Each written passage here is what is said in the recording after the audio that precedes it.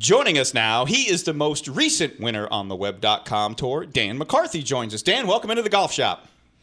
Hi, guys. Thanks for having me. All right, first off, I got to ask you, the 2019 season been a little rough so far. I mean, a couple of finishes outside the top 40, a couple missed cuts. So all of a sudden, we busted out 65, 67 out of the gate in the first two rounds down in Savannah. Anything in particular go right, or just kind of all started falling into place? To be honest, I've hit the ball pretty well all year. I caught a couple of tough draws as far as the weather went early on, but mainly the putter was just the thing that was kind of missing. And I experimented with a new putter grip on Wednesday morning and decided to go with it on Thursday, and all of a sudden the hole just started opening up. So awesome. That's a big difference. Wow, we've heard that from a couple of the winners so far this season, is that they had been hitting the ball great, just hadn't been getting the results, whether it was the flat stick or just things just not kind of happening. And then all of a sudden things start, the putts start going in. Like you said, the hole starts looking a little bit bigger. And confidence is really the biggest part of this sometimes, isn't it? No question. Yeah, if you don't feel like you have a chance to make it when you're standing over it, you're pretty likely to not make it.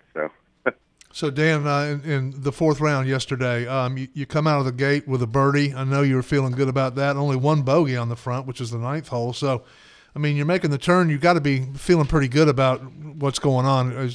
Were you really nervous going off? I asked that every week to Vince last week and some other guys. But how were you feeling at that point as you were standing on that first tee?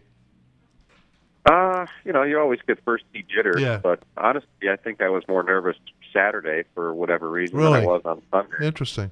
I don't know whether I just was on edge for, a couple of days in a row that I finally got used to the feeling or whatever it was. But, I felt a lot more comfortable on Sunday throughout the round. I think I hit it a little bit better Sunday than I did Saturday also. I was. Go ahead. Go ahead. No, you played so solid on the back nine. It just it looked like you just had it all going on. Yeah, I really only got myself in trouble in one spot. I think I was in the middle fairway on 15 and kind of flared a 9-iron and it bounced into a greenside bunker. But I hit a good bunker shot up to about 5 or 6 feet and was able to hold the putt to kind of keep things going in the right direction. And then from there on out, I hit solid golf shots all the way in and had a good chance to make birdie on 18, but I just kind of hit it a little bit too hard for the line and grazed the high side lip. So. Yeah, so, as we go forward, we've talked to several of the winners, and one of the things that we try and find out is, there is a stretch of 19 events in a row coming up later on in the season. Does this win allow you to maybe be a little bit more flexible and not say, hey, I got to play in all 19 of these things if I want to try and get in that top 25? Oh, absolutely. Yeah, I had a good start to the year last year as well, so I was able to be a bit more flexible going down the stretch, and I'll probably end up taking the same events off that I did last year, which I think Nashville, Springfield, Illinois, and then we'll see at the end of the year. I skipped San Francisco last year too, but, it kind of depends. If I'm hovering around that top 25 bubble, I'll probably just keep playing and see if I could sneak in a good finish and rack up as many points as I can. Yeah, and I mean, I know back in 2016 you had several wins on the Mackenzie Tour, and how would you rank this along with those? I mean, you had a great 2016 season on that tour. Obviously it's a different level of the playing field, but, no matter what tour you're on these days, whether it's the Mackenzie Tour, the Latin American Tour, the Web.com Tour, PGA Tour, I mean, there are so many good players out there. There's so many guys that are hitting it a ton and, having flip wedges into all these greens, and it seems like putts are going in from all over the place. A win's a win, right? It doesn't matter. Absolutely. 2016 was huge for me and for a lot of different reasons, but yesterday was exponentially more important. I had such a good year up there in 2016, then unfortunately had a wrist injury in 2017 that kind of derailed some of my momentum, and had a solid year last year, but it's just been kind of trying to dig out of the rut that I got into as a result of the injury, and I got in the mix a couple times after 2 rounds, and then just kind of faltered on the weekend. So this past week, I never faltered. I may have fallen out of the lead temporarily throughout the day, but I was sleeping on the lead, or at least a share of the lead, from start to finish. So that really showed me a lot, and kind of showed me where my game's at now relative to where it was a couple of years ago. So, I've been working on some really good things, and it's starting to show. So I'm pretty comfortable with my swing at the moment, and to get a win early in the year is so important. It just kind of sets you ahead. It takes a lot of pressure off going forward. I can kind of play a little bit more relaxed and be a bit more aggressive, when I get myself in contention. Yeah, and again, we're talking with most recent Web.com tour winner, Dan McCarthy. And Dan, one of the things that I always struggled with growing up and getting myself into amateur tournaments was I always just felt like, and I always just had this in the back of my mind, that I was waiting for something to go wrong. And you said you've struggled a little bit on the weekends. Did that kind of thinking ever enter your mind that, you were just, that something was there, that the weekends just weren't working out? And then maybe there was that one shot this weekend where that kind of, maybe something went right when you thought it could have gone wrong, and it just kind of made you think that I've got this? Absolutely. It's whenever you win a golf tournament, not only do you have to play well, but you're going to get the lucky breaks, several times throughout the week. That's just what happens when you win.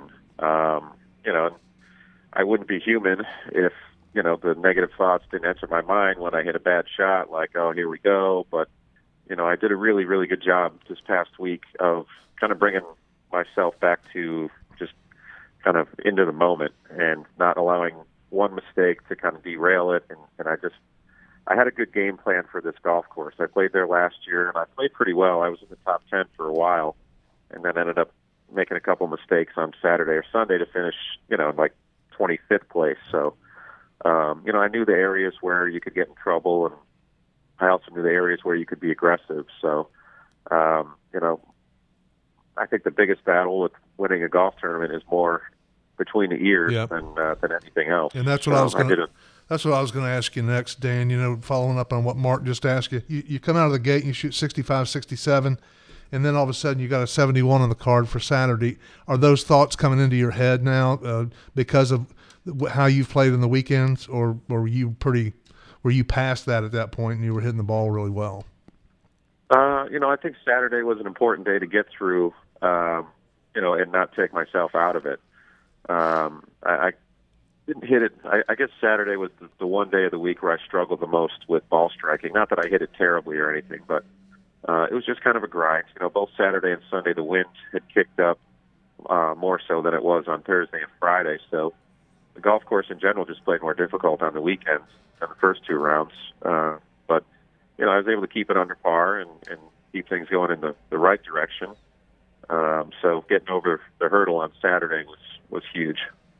Now, there's been a couple of 30-something winners out on the Web.com tour showing these young little whippersnappers a thing or two. Not old by any stretch of the imagination, but not in your 20s anymore. I mean, is this kind of age 33, is this kind of the important stretch of a golfing career where if you're going to make the PGA Tour, you've got a kind of the window starting to shrink a little bit, and like you said, this is an exponentially important win for you and something that might propel you onto the next stage?